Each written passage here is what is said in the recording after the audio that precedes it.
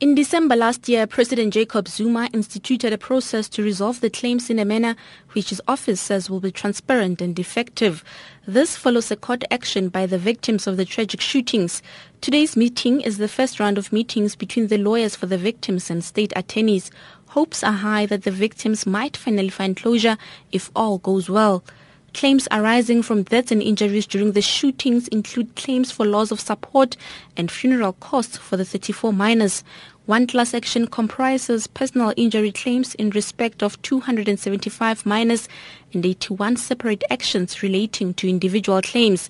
The lawyer for the injured and arrested miners, Andus Nkome, hopes things will go smoothly this time around. It started off on a very bad footing in the sense that we heard that the state is intending to have settlement negotiations with us through the media for a period of about 2 months, and we were only invited to a settlement discussion in December last year. Government is expected to table 4 possible responses to the claims.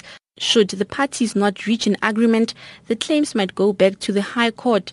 Nkome could not be drawn to comment if they will settle for any smaller amount, but says they will get instructions from their clients. We did not have an agenda as to what is going to be discussed tomorrow. So our client instructed us to only go through and listen and take the proposals once we receive them back to them so that they can instruct us further. We only have our client's claims which amount to 1.08 billion. And we will hear from the state tomorrow if they are willing to put up any proposal.